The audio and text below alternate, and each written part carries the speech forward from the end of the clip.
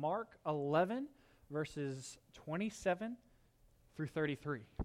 Mark 11, verses 27 through 33. This is actually a small section that is very intimately connected to the next 12 verses at the beginning of chapter 12.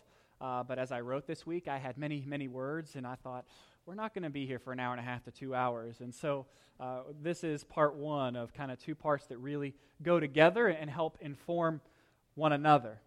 Just give you a little bit of context. In the first Avengers movie, it came out a few summers ago. I don't know if any of you saw it, but I did.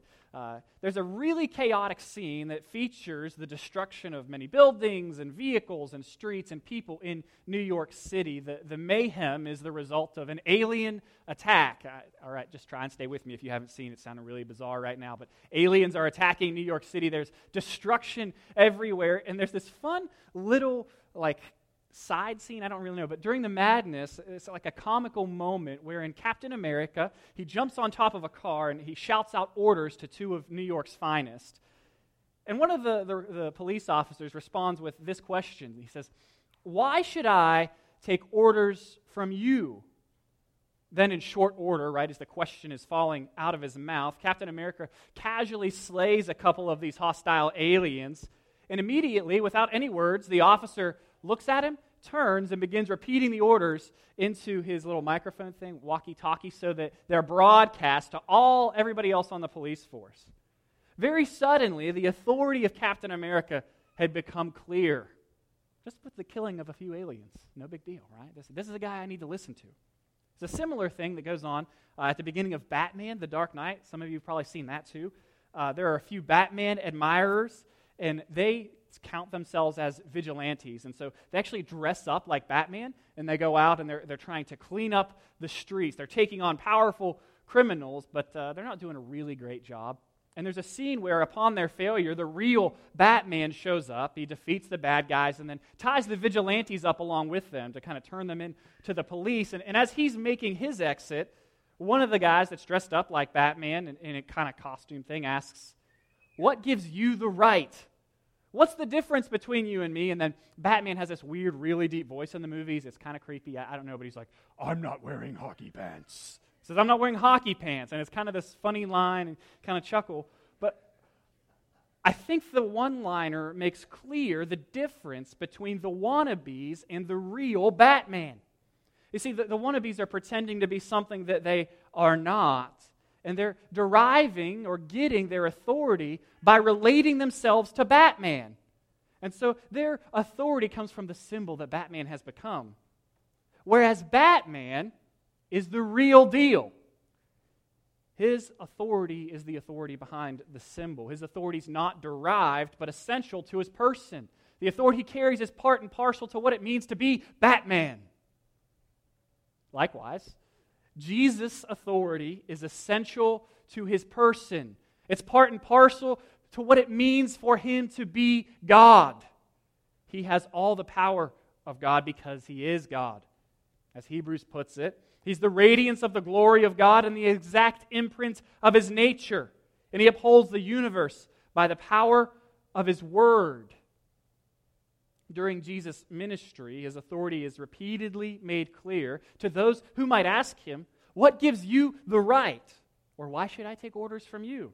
I mean, to this point in Mark, we've seen Jesus bind Satan, who is the strong man of chapter 3. We've seen him forgive sin, claim supremacy over the Torah and the Sabbath. We've seen him heal the lame and the leprous.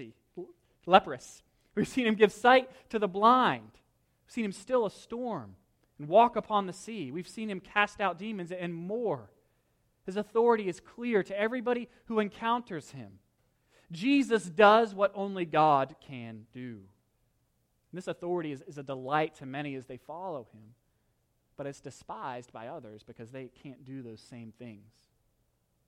The religious leaders of Jesus' day belong to the not-so-happy group. They see him as a threat to their power, to their status, and out of a desire to protect their idols, which for them is power, prestige, they look for a way to kill the God-man. So that's kind of what's going on in our text today. The religious leaders are going to try to get Jesus to step into a trap that they've set for him. They're going to ask him this question: "Who gave you the authority to do what you're doing?" What gives you the right? And Jesus is going to answer their question with a pregnant question of his own that makes some implicit claims, as well as tell the story that we'll see in the first 12 verses of chapter 12. And what he's going to do with this question and this story is he's going to expose the hockey pants of the religious leaders, if you will. He's going to expose the fact that their authority is derived from God and can be easily taken away by God. He's going to also reveal to them his divine identity. And so I've tried to summarize the main idea of this text for us today as Jesus' divine authority is clear, it's essential to his person, and it's rejected by his enemies. His authority is clear, essential to his person, and rejected by his enemies. And then our one big thing this morning, or that application which I would love for you to make to your life as you meditate on this text and pray throughout the week, is for you to honestly deal with Jesus. Honestly deal with his claims. And so 5 parts today. 5 sounds like a lot, but it's not. 5 parts. A showdown, a trap, a reversal, a huddle, and a lie. That's kind of how I've summarized it. Let's pray together, and then we'll get into it a little bit. Dear Heavenly Father, we thank you for the ability to gather here in your name. We thank you for the freedom we have in Christ. Thank you that you've called us together to be your people, to be members of your kingdom. And we pray that we would love one another well and display your glory in so doing. Father, we pray that this fellowship would be an attractive one to outsiders and one that builds up and strengthens the faith of saints. Lord, be present with us today. Use each one of us and each one of our gifts to encourage one another, to strengthen your people. Lord, we are imperfect and we are in desperate need of your power this morning. So we ask by the hand of your Holy Spirit that you would bring us to life. Help us to experience you as we think about and listen well to your word. Pray these things in Jesus' name. Amen. Let's look at verse 27. And they came again to Jerusalem. Now, as he was walking in the temple, the chief priests and the scribes and the elders came to him. And so to give us a little bit more context here, the previous day, Jesus had gone into the temple, he turned over tables, and then he had chased out money changers with a whip. And in so doing, he kind of made this claim that he was in authority over the temple. Religious leaders don't like that claim, right? He's diminishing their role. He's saying, I'm greater than the temple.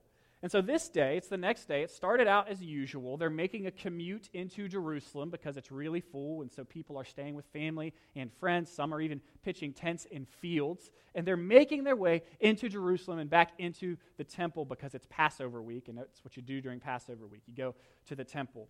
And during this commute, Peter notices that the fig tree Jesus had cursed the previous day was withered. And we talked about that last week, how the fig tree represented the temple. That it had all the signs of fruit, but was actually dead. It had no fruit. We likened it to a Krispy Kreme with nothing but kale inside rather than donuts, if you remember, right? The signs of life, but only death inside.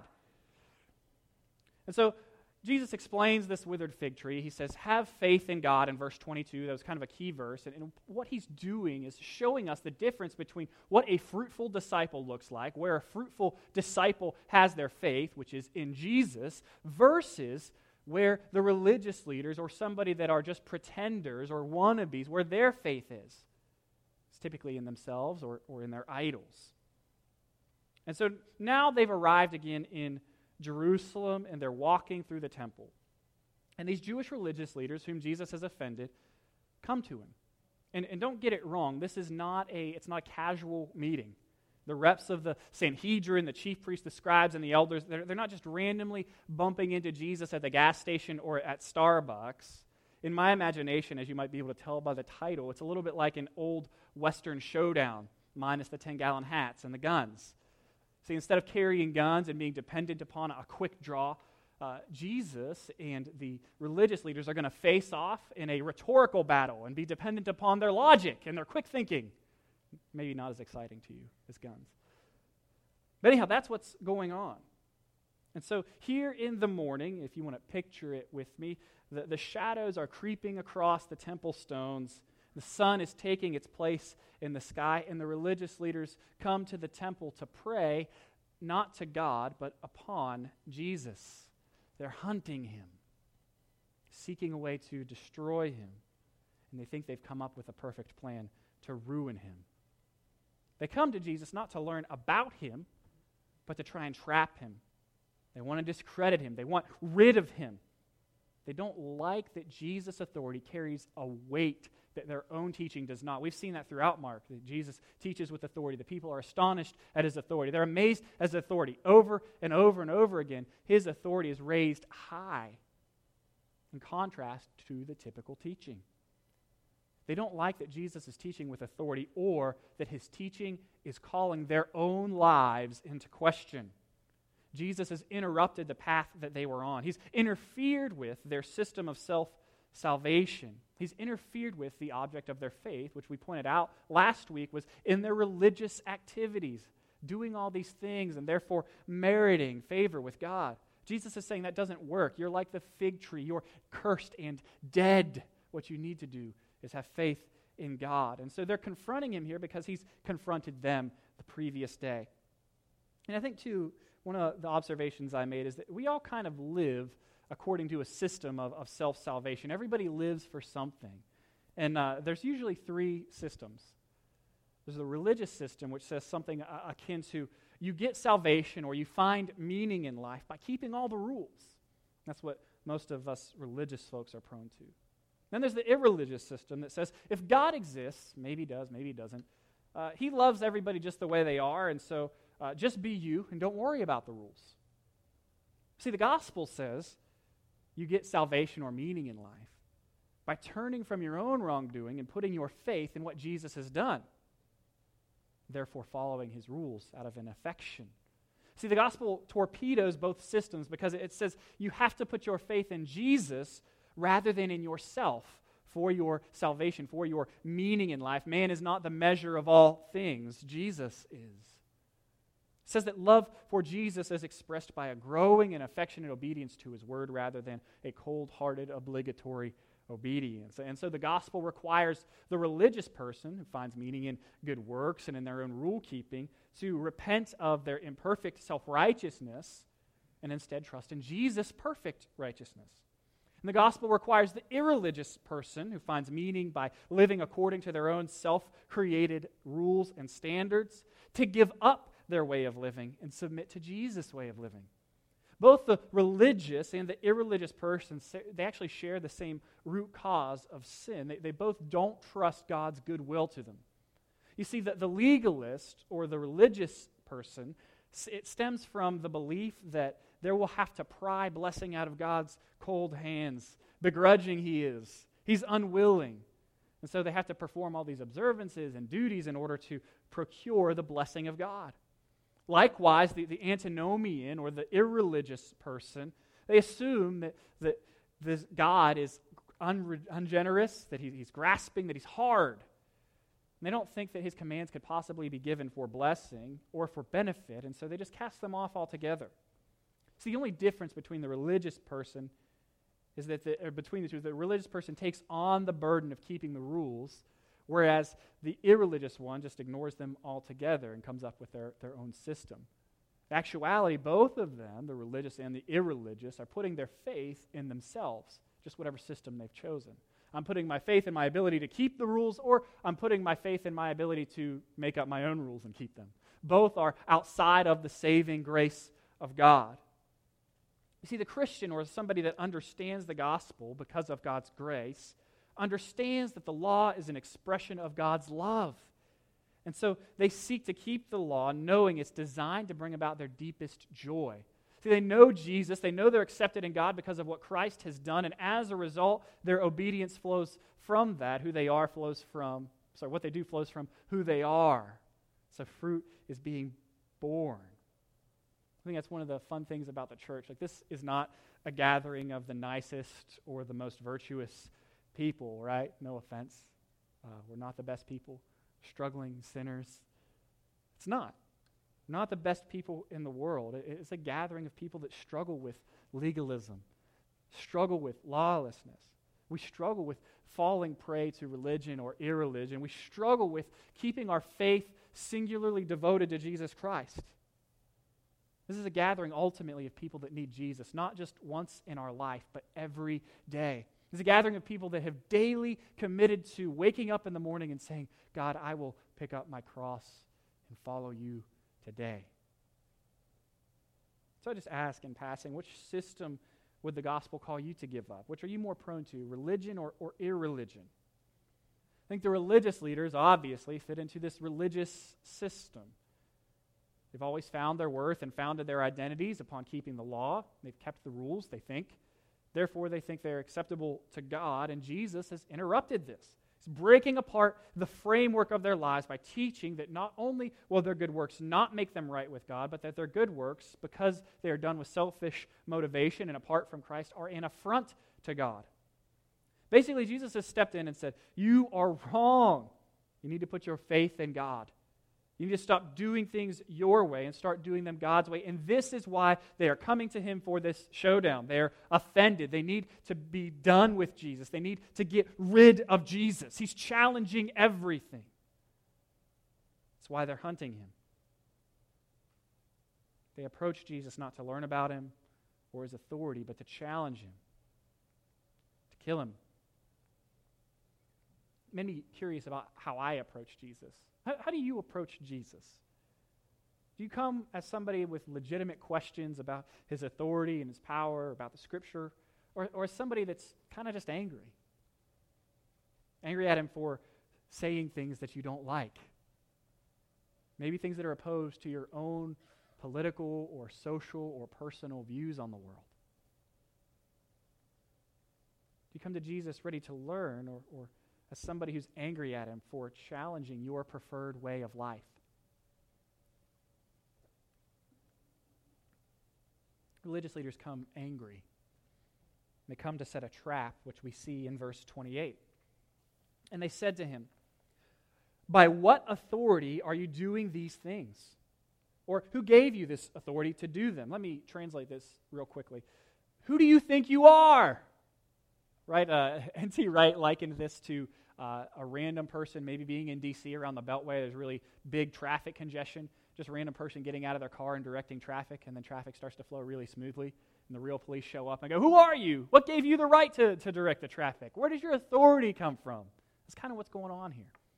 Jesus has come into the temple. He's redirected everything.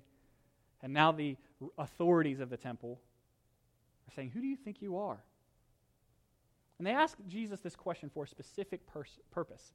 You see, if Jesus admits that he didn't go through the typical temple channels, isn't a certified authority, he'll be discredited. See, if he admits no formal theological training, then people will be discouraged from following him. You might want to think of it this way.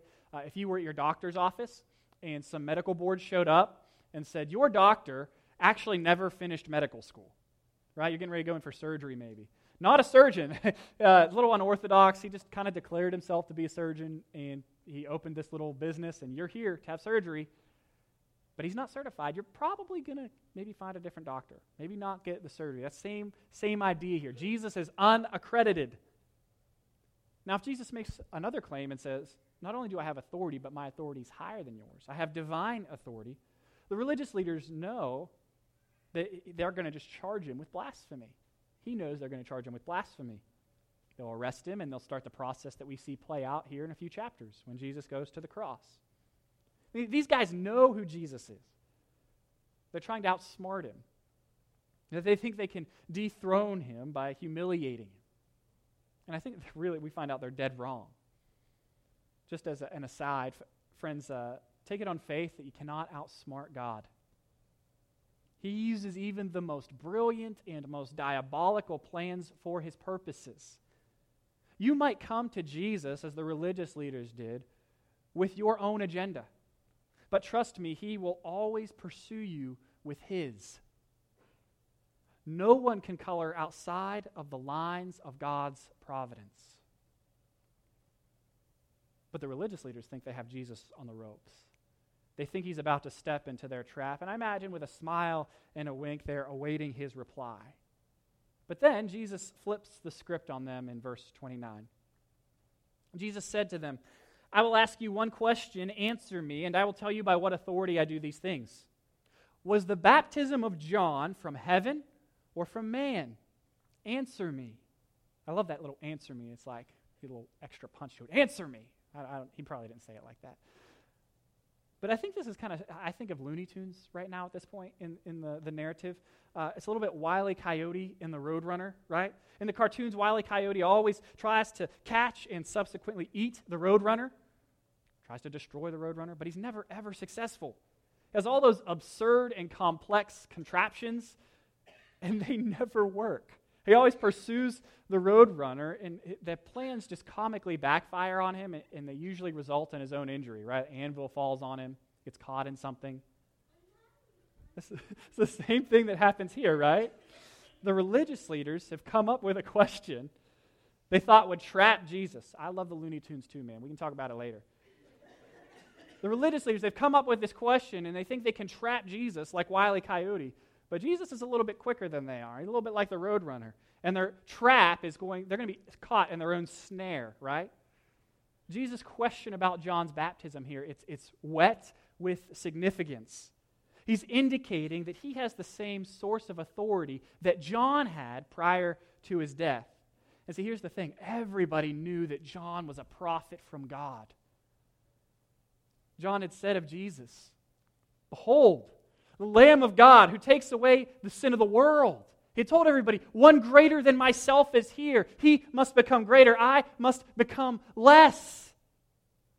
Remember, he said, after me, talking about Jesus, is one who comes mightier than I am, the strap of whose sandals I am not worthy to stoop down and untie.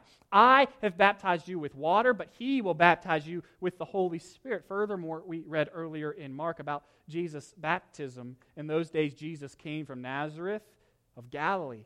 He was baptized by John in the Jordan.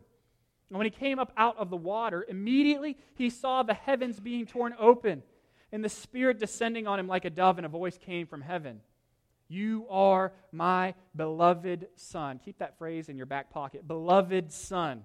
With you I am well pleased. The religious leaders knew John was a prophet before Herod took his head, and they know Jesus is a prophet before they crucify him. You're saying, well, how are you sure they know? A lot of things, but one of the ones I want to point out is down in verse 33, Jesus is going to say, I'm not going to tell you by what authority I'm doing these things. And that's kind of tongue-in-cheek, if I'm using that correctly, because he's going to turn around in this parable in verse 6 of chapter 12, and he's going to tell them exactly who he is. If you want to look at that real quick, we're not going to get there till next week. What he does in this parable is he inserts himself into the parable.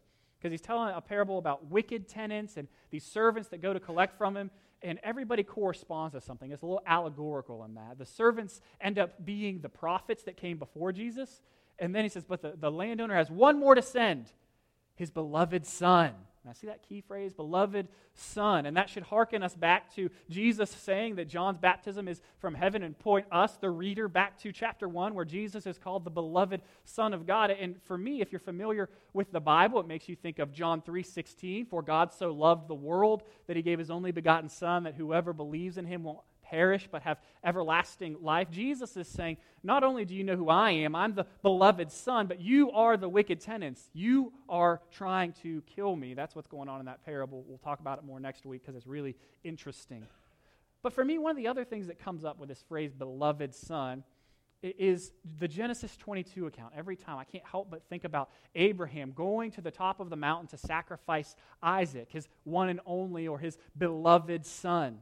And what happens up there is he discovers a ram caught in a thicket. As he raises the knife to slay his son in accord with God's command, God says, Abraham, Abraham. I always says, you say, hold on. I heard an old preacher preach that once, and I just loved the way he said, I can't do it as much. But he said, don't lay a hand on the boy. You know, like he just laid it down and said, like, that's how I always read that text. It says, don't lay a hand on him, don't slay him. And then he finds the ram, or Isaac's substitute there. And the ram substitutes for Isaac, and it kills the lamb, or the ram in his place.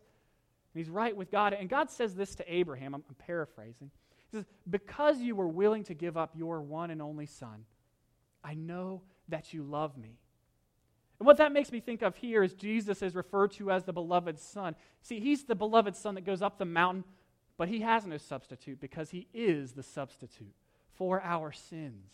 He dies in our place so that we can say to God what he said to Abraham. God, I know you love me because you gave up your one and only Son for me. That's what the cross tells us. It tells us, John 3:16, that God loved us. It's a beautiful thing. And this word beloved Son, I hope that if you follow Christ, it conjures all those images up into your mind, and it thrills you and drives you into a deeper worship of who God is and what he's done. His love is so deep.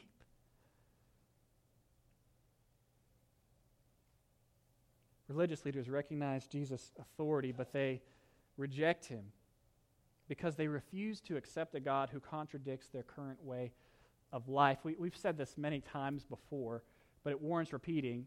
If your God, small g, cannot contradict you, then it's very likely that you are worshiping yourself and not the true God of the universe. If your God cannot contradict you or correct your own thinking, it's very likely that you're worshiping yourself and not the true God of the universe. Religious leaders are contradicted by the true God's teaching, and they cannot tolerate it. So they ignore his authority, which is obvious to everyone. It's clear from what we've read in Mark. They ignore it the same way they ignored John's authority. Which the similarities between John and Jesus are quite striking. Like John, Jesus came preaching a message of repentance. And like John, he bypassed the temple and the official channels in order to carry out his ministry. And like John, Jesus is going to be unjustly murdered. Even though the religious leaders recognize his authority, they refuse to acknowledge it. So Jesus lays this question on him. John's baptism, it's a loaded question, right? Was it from heaven or from earth? From God or from man? And this is what they do, verse 31. And they discussed it with one another, saying, if we say from heaven, he will say, why then did you not believe him? But if we say from man, they were afraid of the people, for they all held that John was really a prophet. And I picture this a little bit, Family Feud, if you've ever watched that, or one of those panel shows where all the people huddle up and discuss their answer before they give it. It's comical to me. Jesus asked this question. It's like, 1 minute, Jesus, we're going to come over here. What do you guys think? Drawing up a play like it for football in the dirt. What do we do here? He's got us in a tight spot. Because the logic goes a little bit like this. Everyone thinks or knows that John the Baptist was a prophet of God. Therefore, his baptism was authoritative and from heaven. If we acknowledge that his ministry was from God, we're going to have to answer for why we didn't believe him, and we're going to look pretty foolish. But on the other hand, if we say that his ministry was not from God, then we will lose favor with the people. They're not going to like us. We love our power. We love our prestige. Notice what's missing from their conversation. No one is going, hey, you think John the Baptist was legit? Do you think it's possible that Jesus' authority is from heaven? Do you think it's possible John's authority was from heaven? They're not considering the claims. They're looking for a way out of the question. See, the problem for the religious leaders, it's not the evidence about who John was or who Jesus is. It's about their unwillingness to accept the truth about John and Jesus. It's the unwillingness to accept the truth about what it would mean for their lives. Because if Jesus' claims are true, then their fears of losing control and power are going to be realized. They will have to submit themselves to Jesus' authority. If they follow Jesus, everything in their lives, which, by the way, if you didn't know, they're going pretty well, right? They've got lots of good things. Got prestige and power and money, things that we like as Americans, right? We typically like these things. They're not terrible. Everything about their lives, if they follow Jesus, is going to change radically. They might be able to hold on to some of those things, but the stewardship will definitely change. Likewise, for so many people today, the problem is not the evidence about Jesus, but their unwillingness to accept the evidence. I think the real issue underneath the issue is the idols of the human heart are very real. I think the way contemporary people utilize logic is similar to the religious leaders. They say to themselves, if I accept Jesus, that he's the Son of God who died for my sins and was raised from the dead, then my life will never be the same. But I like my life. I use this analogy all the time. My friend Nathaniel was at a Christian camp, and he had one of the young teenage kids come to him and say, I want to follow Jesus, but I don't want to give up Nelly, who was a popular rap artist at the time. And the kids saw what some of us don't see so clearly. He saw that some things about his life were going to have to change, but he liked those old things. Same thing's going on in most of our hearts. I like my life. I don't want to change. I think I've got it pretty good. I'm finding fulfillment for now in other places. See, choosing to ignore the claim of Christ on your life because you don't want to change, it's not new, it's not unique to us. And I always think of the words that Abraham speaks in one of Jesus' stories in Luke 16. He says this to a man who's in hell. He's crying out, Lazarus, I believe. He says, let me just go and send somebody to my family. Tell them that they might believe in you. I was wrong to reject the gospel my whole life. And this is what he says. If they don't listen, those that are still on earth, if they don't listen to Moses and the prophets, they will not be persuaded if someone rises from the dead. That's the way of our hearts, isn't it? Kind of like we talked last week about the desire maybe Peter had. He could have chosen to explain away the fig tree. Well, it was here overnight. We were sleeping. Jesus came. He picked up the old fig tree, put the dead one in its place to trick us and make us think he did a miracle. It's not real. We're tempted to explain things away so that we can continue to live according to our own plans, according to our own desires, according to our idols. We really do desire to be our own authorities. And when the rule of our lives is challenged, we do whatever it takes to justify ourselves, even if it means ignoring evidence as compelling as Jesus rising from the dead. And so if there are non-Christians here, or maybe just doubting Christians or nominal Christians, the question is, have you dealt with Jesus? Maybe even for real Christians, you haven't devoted yourself to him entirely. Have you dealt with Jesus? Have you considered the evidence of his resurrection, what it means for you? The religious leaders want to be right, and they want to be loved by the people. To do both, they cannot affirm or deny the source of John's ministry, and so they give that classic answer of, I don't know. Look at verse 33. So they answered Jesus, we do not know. And Jesus said to them, neither will I tell you by what authority I do these things. I mean, this is like kid, hand in the cookie jar, out of the cookie jar. Where'd you get that cookie, mister? I don't know. Like, we know where you got the cookie from, man. You can see it. It's such a lame response. It's not true. They recognized John, they recognized Jesus, but they reject them both. They can see that Jesus has divine authority, yet they're choosing to ignore the truth. Very rings of Romans 1, they're exchanging the truth of God for a lie that they would rather believe. And instead of answering honestly here, they conjure up what I'll call a convenient lie. Friends, we should always prefer truth to convenience. Do you prefer truth to convenience? I think it's a relevant word for us in our culture as it becomes increasingly hostile to Christ and his followers. It's very easy to just give in and say, well, maybe the Bible doesn't say this or that. Maybe I should just go with the flow of things. It's becoming less and less convenient to be a Christian in America, and I think that's a good thing. Because following Christ was never meant to be easy. It was never meant to be convenient, and it was never to be the means by which you got further or higher status in culture. This nominal Christianity that exists in our country, it's been dead for a long time. It's been teetering, and it's time that we let it topple. It's time that we allowed God to demonstrate through his people that there is a bright line that divides God's people from the rest of the world. For too long, we've gone, maybe we're the light of the world, but we're just like you. We want to be just like you.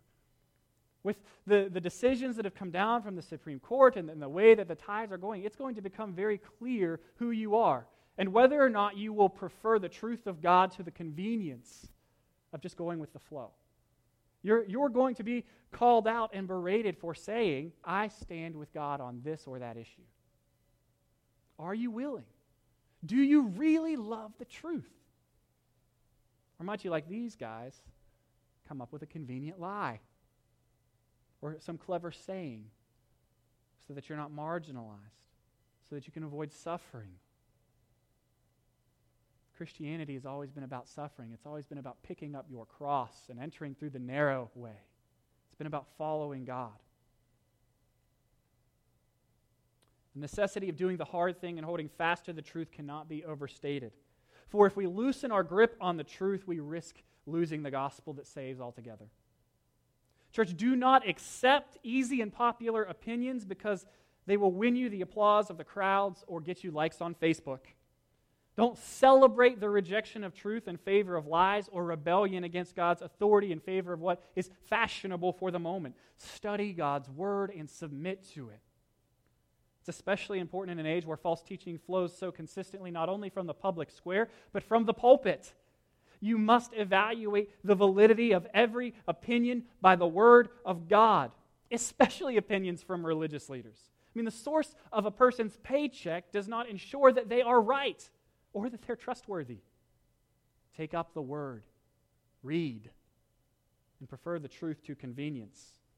Don't let popular opinion determine your theology. Follow Jesus.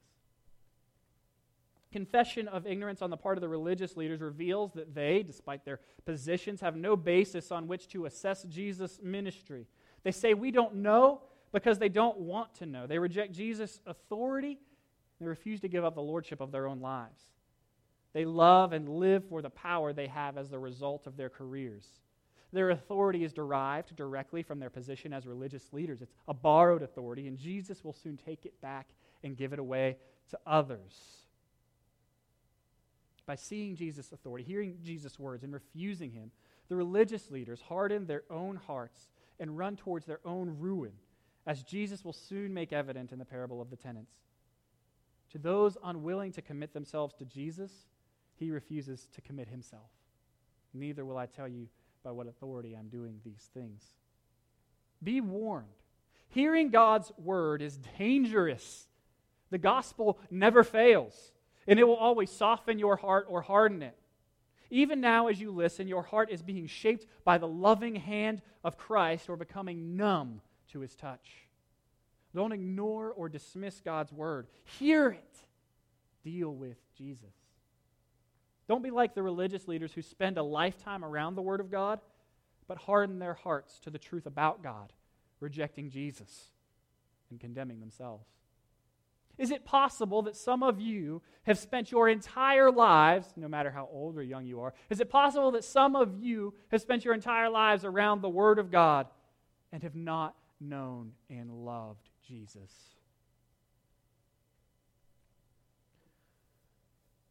So what gives Jesus the right?